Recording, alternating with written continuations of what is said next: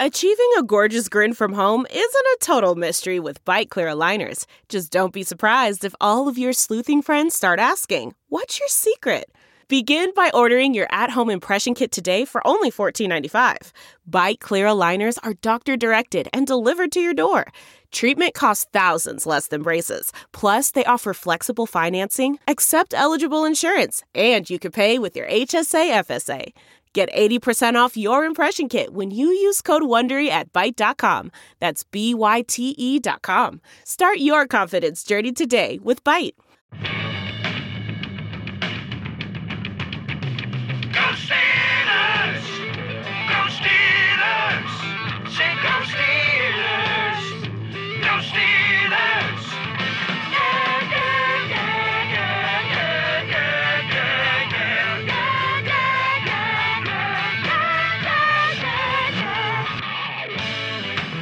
Welcome to the Steelers Outpost Podcast, episode number 22. It's January 29th, 2018. This is Tom coming to you from the Outpost in the nation's capital, and joining me is Nick from our Southern Outpost in Houston, lamenting more the Steelers' 13-3 season, wonderful season, finishing first in the AFC North, but losing, unfortunately, in the divisional round of the playoffs to the Jacksonville Jaguars. Nick, we had a game this past weekend. We did. Watch it? We did. It really was a Steelers game, wasn't it? The Pro Bowl. I didn't get to watch it live, but I watched it on Game Pass this morning, and it's the toughest to watch of the of the All-Star games. I don't know. I guess the NBA one, people think it's fun too, but the lack of defense in that makes it a little bit boring. Basically, I support the decisions of the referees in this game. If you watch it, they basically are playing wrap-up rules, like you used to play in the playground when the teachers used to tell you to stop tackling each other because people's noses are being broken and feelings are being hurt. You can do wrap-up. So you go there, you got to wrap the dude up. It's pretty self-explanatory, right? So if they stood a running back up, they would basically blow the whistle, which I had no problem with at all because that was Le'Veon Bell and some other guys. So there was a dramatic late comeback. The Killer Bees, they played like crap. They didn't really even get barely over 60 total yards. Ben was barely at 50%, and a little miscommunication with AB that got returned for a touchdown. So not an awesome showing on the field, but it looks like it was a fun week for the guys. It is just insane to see the AFC Pro Bowl offense come out with 7 Steelers out there. Crazy. It really makes you feel like you should have won the Super Bowl, but we'll continue lamenting this for a while, and then I promise we'll turn over a new leaf for you guys because there's a lot of stuff to be happy about from the season. We're going to break down some of that, the Steelers' performance from the year. We're going to do some final grades, and we're going to break down some of our own performance, if you will. But first, let's talk about the league leaders. The Steelers had a number of players in the top echelon of the NFL over the past year. Let's start with Le'Veon, and we did focus on him last week. Yep. The most obvious is the number of touches. He had most rushing attempts at 321, most touches at 406. We had a discussion last week about his durability and his value to the Steelers next year. Right, so apparently a report came out earlier today or earlier this week where Schefter basically doubled back on what he said about the Steelers apparently being way farther along in their contract talks with Le'Veon. He said, actually, never mind. They are nowhere in the contract talks. So apparently you're just allowed to report anything you want these days. But nonetheless, Le'Veon has still been giving the impression during the Pro Bowl that the Steelers have made progress in that. We do not know. There's no way to know that. Once again, they offered him a certain amount last year. I don't know how much that's going to change. But Le'Veon, great year. Like we said, not very efficient, but it was effective for sure. What about AB? Fake news. AB is the jewel of the now, the shining star on the hill. He has the most receiving yards, 1523, most yards per touch at 14, and 109.5 receiving yards per game. Awesome year. You and I did a little retrospective on his previous seasons to ascertain how he did compared to previous performances. Well, let's get into that with the final grades, because that's kind of a good way to look at how accurate we were in our grading. But yeah, AB leads the league in receiving yards while missing the last 3 games. So what could have been? I mean, even in that Jaguars game, he said during the Pro Bowl that he just didn't feel the same burst during the Jags game. He wasn't totally healthy. It's like, man, the guy wasn't feeling the burst against an all-pro cornerback that he torched for almost 150 and 2 touchdowns. I mean, he's a freak of nature. He's the crown jewel of Pittsburgh. He just achieved this with one hand behind his back. That's what he does. It gets boring after a certain while. I mean, he showed that against the Titans with that one-hand catch against the helmet, didn't he? And finally, we needed 2 players for this statistic. Ben had the longest pass of the season, 97 yards against the Lions, caught by Juju Smith-Schuster. Yeah, Juju, the runaway train, Smith-Schuster. I really think that was a play that actually turned around the season. If you look at it until then, the offense was, speaking of trains, a bit of a train wreck. Nailed it. Earlier in the season. The game before that was against the Colts when they required that last second, one of a few last second miracles during the season to turn it around. They played like absolute dog crap in the first half, and then the offense turned it on, kind of for the first time all year in the second half of the Colts game. And then they went and they played the Lions, and it was kind of touch and go. The game, they couldn't really put it out of reach, and then they hit the 97-yarder to Juju, and we were all shocked that Juju was able to bob and weave his way away from those guys. And after that, the Steelers offense turned into the best offense in the league pretty much. And you can really look back at that play and see that's kind of where it started. So a bunch of league leaders for the Steelers. Let's not say that it's worthless because it feels like that right now. What a great opportunity we had with the lack of competition in the AFC and with just how hard that offense was hitting on all cylinders with all the players. But man, I mean, you just got to feel lucky that we get to watch them. It's more interesting than watching the Eagles or the Patriots all year, I tell you that much. Let's move into the final grades. And the way we handle this is to take an average of all the grades we assigned per game, came up with the result. And what we're going to do is we're going to see how well that lines up with our impression of the body of work for the year. Does that sound good to everybody? Yeah, that sounds great. Let's begin. So we're going to go into the offensive grades. Offensive grades. The offense averaged a B+ for the year. B+. So I think as many of you guys can guess, this is because of the beginning of the year. And just there are a few themes. By the time we played the Jacksonville Jaguars in the playoffs, this offense was probably at the height of its powers, maybe ever. I mean, to put 42 points against that defense, that's a great defense they played against. Some people argue it's an all-timer or not, but I don't care. To do what the Steelers did with the talent, especially since the drive, like, it was just Steelers talent that finally all came together and scored all those touchdowns. They were insane throws and insane catches, and it really just showed you, like, the Steelers just have better players. It's just Golden State Warriors out there, playing out there. They really kind of reached their potential at the end of end of the season, and let's hope that's where they start next year, because the beginning of this year, like we were just saying, it was a train wreck. They couldn't score against the Browns. They lost games earlier to the Jaguars and to the Bears. Just couldn't score and made a lot of games way closer than they needed to be. And that's kind of what averaged them out to a B+. So I think it is important to notice that, like the Steelers did when they won the Super Bowl both other times with Ben, like the Giants did when they won the Super Bowl, and maybe even like what the Eagles are about to do, and what the Falcons almost did last year, it's about getting hot and healthy at the right time, which is right before the playoffs. So I would say this offense, at the end of the season, it was closer to an A+ than a B+. But if you average out everything they did over the course of the year, that slow start knocks them down a little bit. So focusing on a couple of key statistics on the third down conversions, the Steelers converted 92 of 209 opportunities for a 44% conversion rate, good enough to place them second in the league. Which is incredible, because I don't know what the stats were. Sorry to interrupt you, earlier in the year, but that was one of our themes. Go back and listen to all the episodes. I know that you want to. It was such a difficulty. And when they, you know what, actually, we'll take a break right here. Actually, you can just pause this, I guess. It'll be different for you. For us, it's real time. The third down conversions turning around, I mean, it was a huge turnaround. It was amazing what they did. And that's kind of when the offense started hitting on all cylinders. And it's always a crucial element of every offense's third down conversion. So it's amazing they worked their way back up to second. But there is another statistic that really determines the success of an offense. Well, we've been harping on the red zone all summer. all season.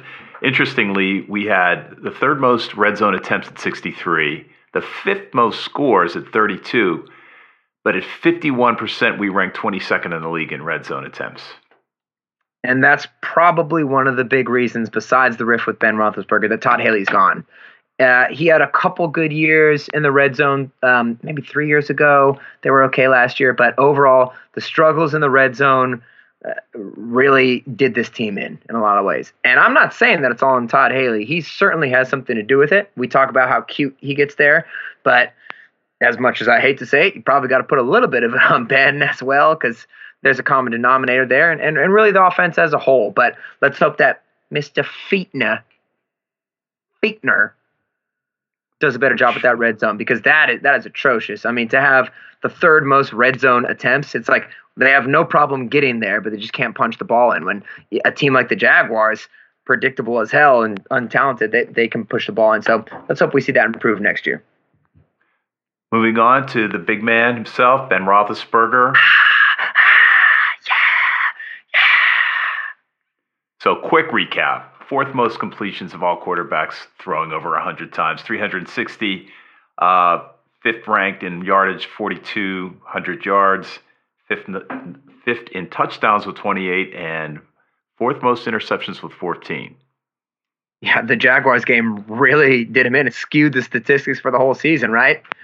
I think he was at 64% completion percent, which is his completion percent for his career. So Ben, with the super slow start, I don't know if we'll ever know why that happened. But, man, by the end of the year, especially with Carson Wentz getting injured, with the way he was playing, I think it's hard to argue. It's very easy for me to argue. Ben was probably the best quarterback in all of football over the second half of the year. And even Pro Football Focus will note that he was averaging about 328 or 348 yards per game and 3 touchdowns. And he was not turning the ball over. Granted, that Jacksonville playoff game had some difficulties with the turnovers, but man, the touchdowns were way up there. So he really turned his game around. The big story for him the whole year was the beginning of the year. He had those deep ball issues. And like I said, that throws you out. That's 50 more yards a game that you're used to Ben Roethlisberger having. This isn't Drew Brees surgically picking it apart defense. Ben, the big ball is an inherent part of his game. And eventually they were able to turn that on, and he turned the season around. So I think Ben had a great, awesome year. But just like the offense, they went as he went, and he gets a B-plus average for the whole year based on our statistics. But you've got to say that he ended the year really with A-plus performance. But we're grading it on a whole body of work. So that first half of the year knocked him down a little bit. Moving on to Le'Veon Bell. He had ranked third in yardage at 1,291. His yards per carry was 4.0, 22nd out of carriers rushing the ball more than 100 times. He had the third most touchdowns with 9. Yeah, that yards per average is what we were really looking at, particularly when he was running the ball up the middle. I mean, when you got the ball to him on the perimeter as the season went on, him and Ben kind of had similar trajectories. By the very end of the season, they really turned it on. And like I was about to say, when he was in space, he was making people miss. He did a good job, but just wasn't getting the yards up the middle like he was before, and barely creeped his way up to 4 yards per carry by the end of the season. That's just not quite high enough, but it doesn't matter because he does so much more than just run the ball, catching the ball, making big plays in the game, incredible blocking, and then just what he brings in terms of defensive coordinators having to game plan for him and to account for him. It screws with your whole strategy. So he averaged out to an A- over the course of the year, and I'd say that's actually pretty accurate for how he played. Which brings us to the king, the royalty of the Steelers, Antonio Brown. 101 receptions, number one in receiving yards with 1,533 and an average per reception of 15.2. Pro Football Focus is number one rated receiver, and anybody with the brains, number one rated receiver. Antonio, obviously, rightfully so, voted the Steelers team MVP. I mean, he's the man. Look what he did. And when you factor in particularly the ridiculous amount of clutch catches he made, the ridiculous one to win the game against the Packers to put us in field goal range, both of the long ones against the Ravens. He caught another one against the Colts. He just over and over again, the things he did were incredible. Against the Browns in the first game, he caught a ridiculous one that nobody should catch. So in addition to the numbers, just the actual quality of the plays, it seemed like there was even more than usual, although it's kind of hard to compare. But while we are comparing, we'll tell you this. After averaging out the whole year, Antonio Brown, for us, averaged out with a grade of A. We look at that and it feels a little fishy because when you're watching the year, it felt like it was kind of an A+. But when you average out our grades, that's what we got to, an A. And, we grade the players. We grade Antonio off of what Antonio is capable of. So it felt fair as we were going on. He basically had an A in every game except for 3, and where he had a C+, a C-, and a B-. So what we did was we took a look at his stats for every season, and we compared this year. So obviously he missed 3 games at the end of the season, which kind of affected him. But if you take the averages of what he produced per game for this season, so like his average catch per game, yards, touchdowns, and you extrapolate what he would have accrued if he had played the rest of the 3 games, he's actually almost exactly tied with his best season ever, which was that 2015 year where he had a whopping 136 catches. That was like top 5 all time, 1,800 yards and 10 touchdowns. He would have basically duplicated that. So now that we actually look at the statistics, and especially when you couple it with the clutch plays that we were talking about, he actually probably should have gotten an A+ for the season. And once again, we gave him an A. And it was just based off of what he did. So I don't think that we graded him poorly. It's just maybe, it's not like we gave him a B, but it does look like he deserved the A+. Moving on to the rest of the wide receivers, Juju Smith-Schuster and Martavis Bryant. Eli Rogers as well, but mostly Juju Martavis. Obviously, the big story, there are 2 big stories about that. The huge disappointment of Martavis Bryant, who did come on late in the season to really provide some, I'm not going to say depth, but just some solid plays, although never really reaching the highs that he did from before. Let's hope he can do better next year. And then the second story is how awesome Juju Smith-Schuster was. They really turned it on the end of the year, especially in those 3 games when AB was gone, when boys became men, boys to men, if you will. And they kind of disappeared except for that glorious catch that Marty made in the Jaguars game. And but overall, they did a good job on the opposite side of Antonio Brown. They averaged out to a grade of B+ for the year, and I think that's pretty accurate. Moving on to the offensive line. The offensive line did an excellent job of bend protection, allowing only 24 sacks, 6th best in the league. Run production was a bit down, but notably, David DeCastro earned Pro Football Focus's #1 rating for offensive linemen this year. Yeah, and I mean, obviously you can't take the PFF stuff as science, but it's definitely a good indication. And DeCastro did have an awesome year. He didn't miss a single snap, and he didn't allow a single sack. So huge year for DeCastro. Great for the line. The one negative thing we will say about them is that run average. We're going to take Le'Veon's run average since he took almost every carry, basically barely four yards a carry. It's a little bit down. Maybe some of that's on them, maybe some of that's on Le'Veon, but they averaged out to a grade of B+. And once again, I'd say for their standards, that's pretty accurate, but I'd probably give them an A if I were able to just look at the whole body of work, because they were incredibly reliable, and especially bend protection was very effective, if you will. So the tight ends, Jesse somewhat disappeared and was overshadowed by the emergence of Vance McDonald this year. Yeah, Jesse taking Ladarius Green's place on the concussion protocol. Yeah, there's got to be some guy, right? So Vance, when he played, that's a huge bright spot for the Steelers going forward. And next year, he played basically half the time. It was kind of the Ladarius Green effect. But when he played, he was very effective. I mean, you saw him go over 100 yards on 10 catches in that final game. You saw what the possibilities could be. He was a great run blocker. We know Jesse James is not a starting tight end, but I thought he filled in well, and he actually had a couple games. I think he had a 100-yard game, and they did well helming an undermanned position, but you'd like a little more production out of them. They averaged out to a B.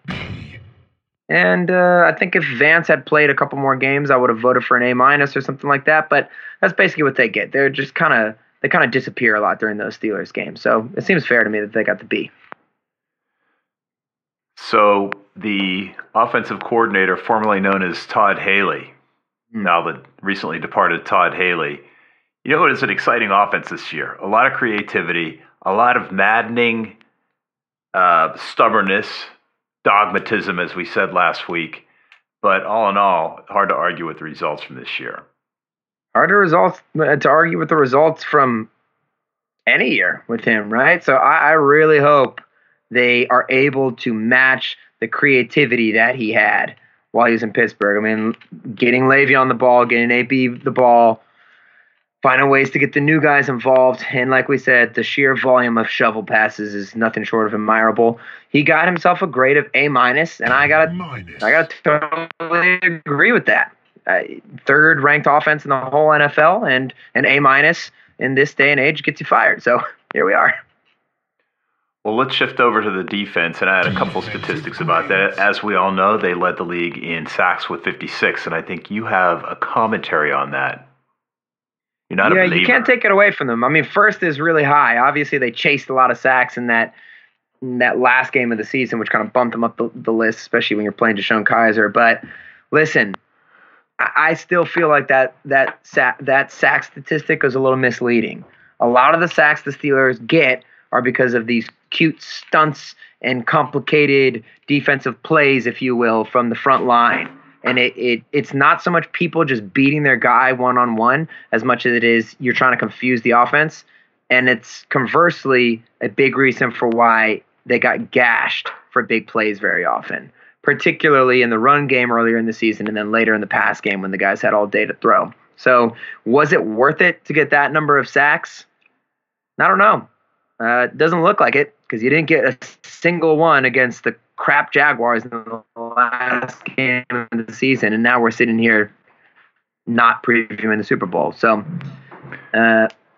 interestingly, I guess the last thing I'll say, sorry, I don't want to interrupt you. You want to see them win the one-on-one matchups next year. Cam Hayward's the only one who wins those. That's what you need going forward. Sorry. There are several other things I think we need, but I'll point out that the Steelers were 7th in the league in preventing third down conversions at 36%. Good. However, conversely, the red zone, not so good. We allowed 62% conversion in the red zone. Good for 28th in the league. I vote to bring the bend, don't break defense back. Yeah, and I don't know how you make those decisions. Maybe it is just playing more conservatively. The Patriots somehow managed to employ that defense very frequently, especially this year when they knew they didn't have the big talent. They just, listen, that's an indictment on situational football, which is a big indictment on coaching. The red zone stuff, your offense and your defense, which have really nothing to do with each other at a certain point, they're both bad in that situation. Patriots are always good in those situations. It's one of the most famous things about them. And the Steelers have had their problems with situational football recently, and that really reflects on coaching. So Butler and Tomlin, that's what that is. So the defense graded out surprisingly to a grade of B-. And I think, once again, it's the product of the tale of two halves of the season. Earlier in the season, we said over and over again, we can't help but give them a good grade because we said the whole year, we suspect that these guys suck. We're just playing even worse people. And it turns out we were right because the instant they started playing good quarterbacks, they got thrashed.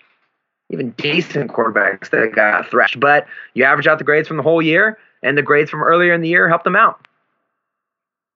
So they get a B-, but I don't think they deserve a B-.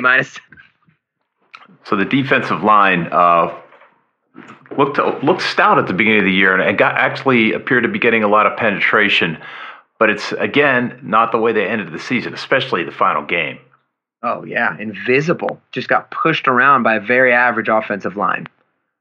But Cam Hayward, we'll just mention him. What an awesome season from him. He, now with, Ryan Shazier's availability up in the air, I mean, he's the only good defensive player they have. I expected a lot more from Stephon Tuitt and Javon Hargrave this year.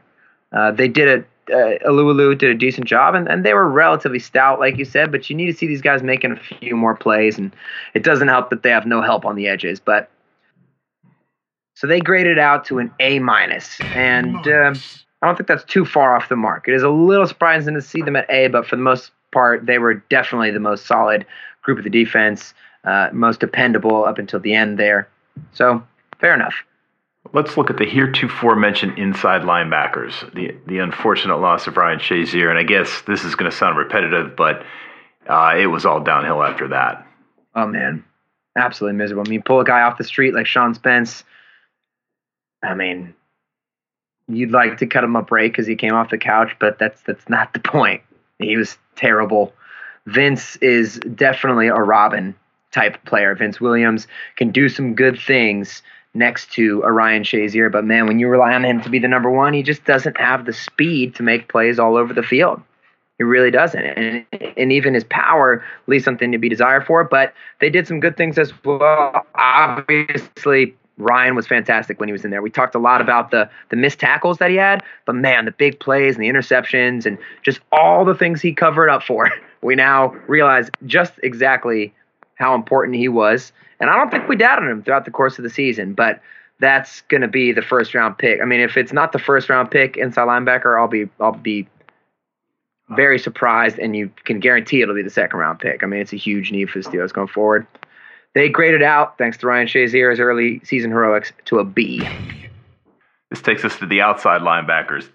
TJ Watt came out of the gate like a fucking Bronco, and it looked like we were going to have the pick of the century. And while he did not disappoint this year, he didn't maintain that level of performance. But you and I harped on Bud Dupree all season. Bud just looked like he has a single move, and it looks like a question mark, ending with those long arms floating in the air. Very ineffective. Acknowledging that those guys had to drop back a lot. But really, I just didn't. The penetration, they're just not enough getting to the quarterback. Oh man, we are the Bud Dupree haters on this podcast. It makes me feel bad. I love him. He's like the nicest cool guy. Dude. He seems like a great cool guy. I mean, he looks like an Adonis, cool hair. But man, he just can't get by anybody. And like we said, over the course of the season, what do you have? 6 sacks? That's terrible. But none of them, he didn't beat his man on any of them. And TJ Watt beat his man on 1 or 2, but they leave a lot to be desired for. So I guess that it kind of surprises me when we see that they graded out to a B. I guess it doesn't describe that much because they weren't terrible until the end of the season when I think they kind of wore down. And there's word that Bud Dupree had a shoulder injury, which definitely would make that position difficult. But still, I mean, he really has no moves. I might grade them more down to a C+ at this point when I'm looking back on it. It's kind of like they're not horrible. They're just a little bit above average. I would agree with you. If the coverage had been a little better, maybe they could maintain the B or B-. But even dropping back in coverage, that middle of the field was still wide open.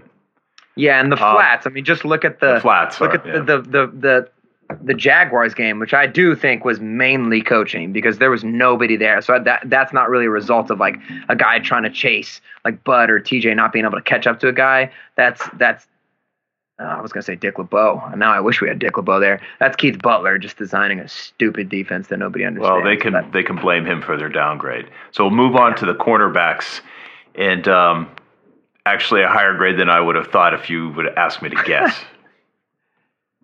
Yeah. Corners, this grade's pretty fair, I'd say. They got a C. They're just right at the average, maybe a little bit below average for the whole NFL. And it really comes down to Artie Burns surrendering a 50-yard touchdown every week. And then Joe Hayden even had a couple blown assignments there. But there's some athleticism. But, man, the production. What did they have? 2 interceptions all year? Hayden had that one against Cincinnati. And the Texans threw Artie that one in the second to last freaking game of the season. The Mike Hilton might have had a couple. But, man, just no production from those guys. They don't tackle particularly well, and they don't They leave a lot to be desired, but I still have hope that they can improve, being that Artie Burns was always considered a developmental pick, really more of a second or third round guy. He got drafted in the first round because of his athleticism. But, man, they leave a lot to be desired. We will say the bright spot is the silver bullet, Mike Hilton, who had a bunch of sacks and actually graded out pretty well. I don't know what he graded in Pro Football Focus, but he did a pretty good job as a slot cornerback.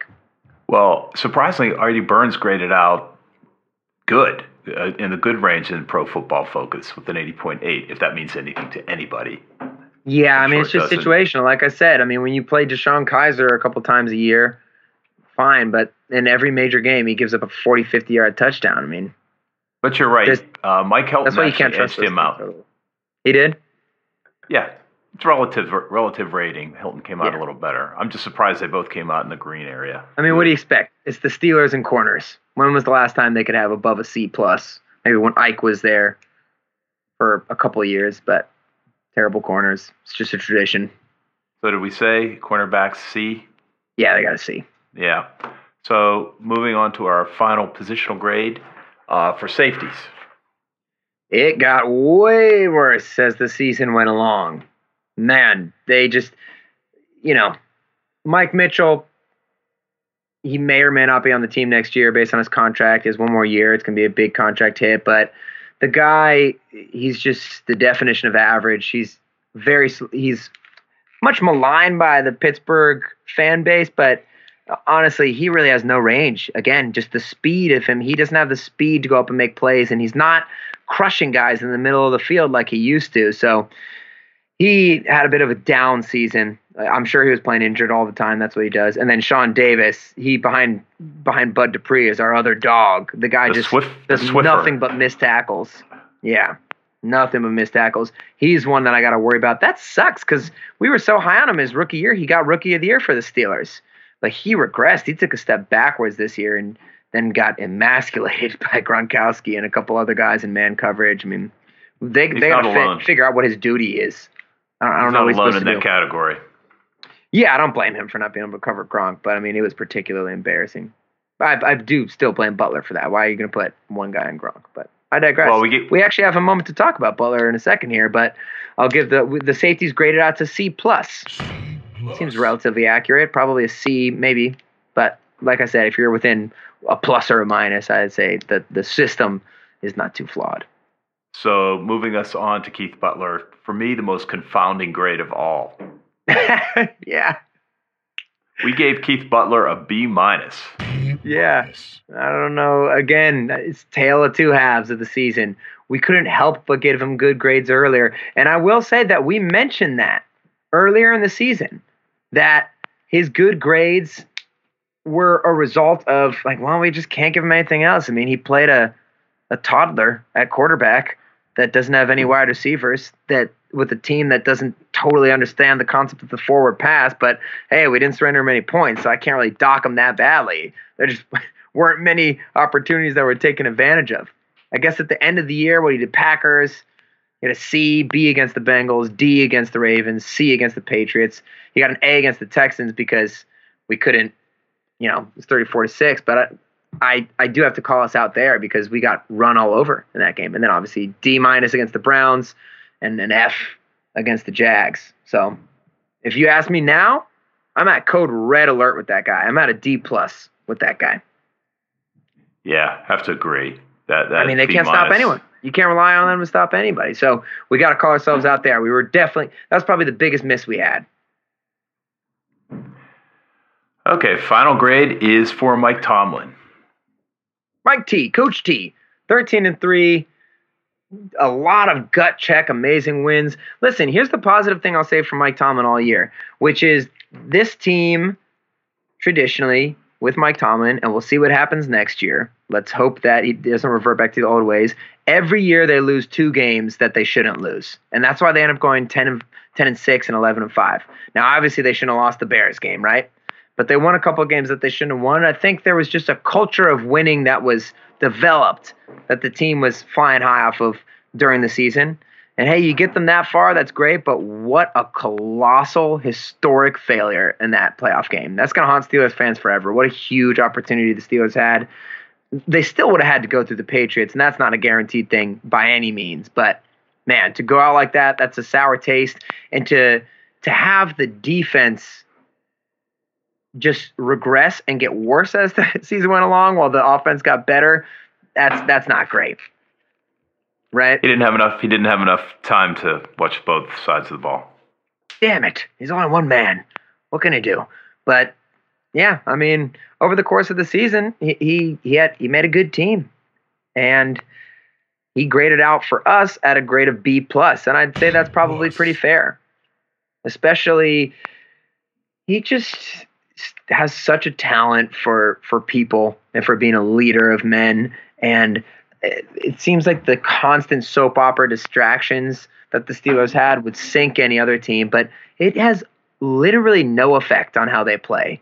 He just has them edgy. It's edgy enough so that they have some hardcore attitude to them, but they're still having fun, and it's just a good nature for the team. And they seem loose a lot of once the second half of the season kind of came around, and 2-week break happened before the Jaguars game, and they seem very tight before they loosened up. So he got a B+. I'd say it's accurate.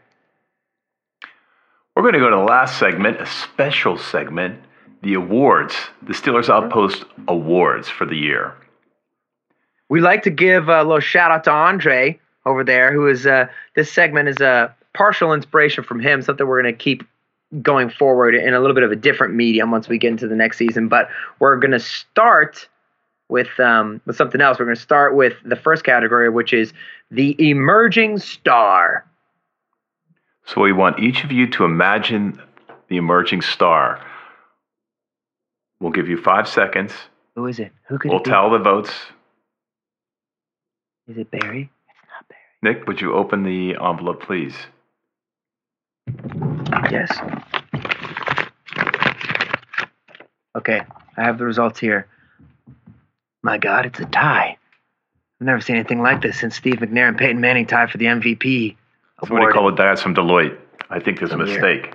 My goodness gracious, there's no mistake here. The emerging star goes to Juju Smith-Schuster, and Mike the Silver Bullet Hilton. Great job, boys. Congratulations. Check your mail. Your plaque will be waiting for you. It is homemade. This is my favorite category, the unsung hero. These guys went a little under the radar. I think all of our listening audience knows who they are, but maybe the rest of NFLdom would not have recognized them had not been for this auspicious award we're going to proffer. Yeah, I'd say we thought of Mike Hilton kind of for that one, but really anybody who knows the Steelers know that guy wasn't an unsung hero. He played a big part in the season. We want to talk about somebody who may have not realized had a great season. If we were doing the podcast last year, I would have given it to Rosie Nix. Okay? And we will say Rosie gets the honorable mention for this year. But the guy who wins unsung hero for this year, Andre, is Chris Hubbard, backup right tackle. Let's give it up for Chris Hubbard. He started about half of the games, and he did excellent. There was a certain point of the season where he was good for 1 sack a game. That was a little frustrating, but man, he really held the standard together for that offensive line. And like you always say, you didn't notice him, which is the best thing. He did some great things in run blocking, and he really shored that pass blocking up. And it's such a luxury when you have a star player go down or get suspended for doing steroids or something like Marcus Gilbert did. PEDs, I know. To have another guy step in and you don't have to beat, that's a huge thing. So, great. I don't know if he's going to be on the team next year, actually. I think he's going to get a contract somewhere else. He's a free agent. But, yeah, great season by Chris Hubbard. A lot of people might not know that. And finally, we're going to give the Most Valuable Player Award. I think you're going to be surprised at our choice. Yeah. Envelope, please. Stand by. It's written in some sort of goldenrod cursive. There's some flair to this one. Some style. Actually, the name is actually wearing a leather jacket studded with 24-karat gold. It's Antonio Brown, people. AB gets his thank you. Great job, AB. Would have never seen that coming. Ben had a great second of the year. You can always give it to the quarterback when your team does this well, especially with his second half. But, man, AB, put him on his back, though. Put the team Dr. on his back. Clutch. It's amazing. He deserves it. He gets it. So there you are. That's about it, There's huh? our recap Yeah. for the season. You know, it'd be really interesting to get some feedback from the audience to see whether you agree, disagree, have a difference of opinion or a different perspective. And you can talk to us. Send us an email at SteelersOutpost@gmail.com. Hit us up on Twitter at SteelersOutpost. Or go to the website and leave a comment. Guess where that is? www.SteelersOutpost.com. Thank you, everybody, for listening. And I'm not going to say go Eagles, but I will say let's hope the Patriots lose this weekend. All right, everybody, thanks for joining us. We will talk to you again next week. Okay, bye-bye.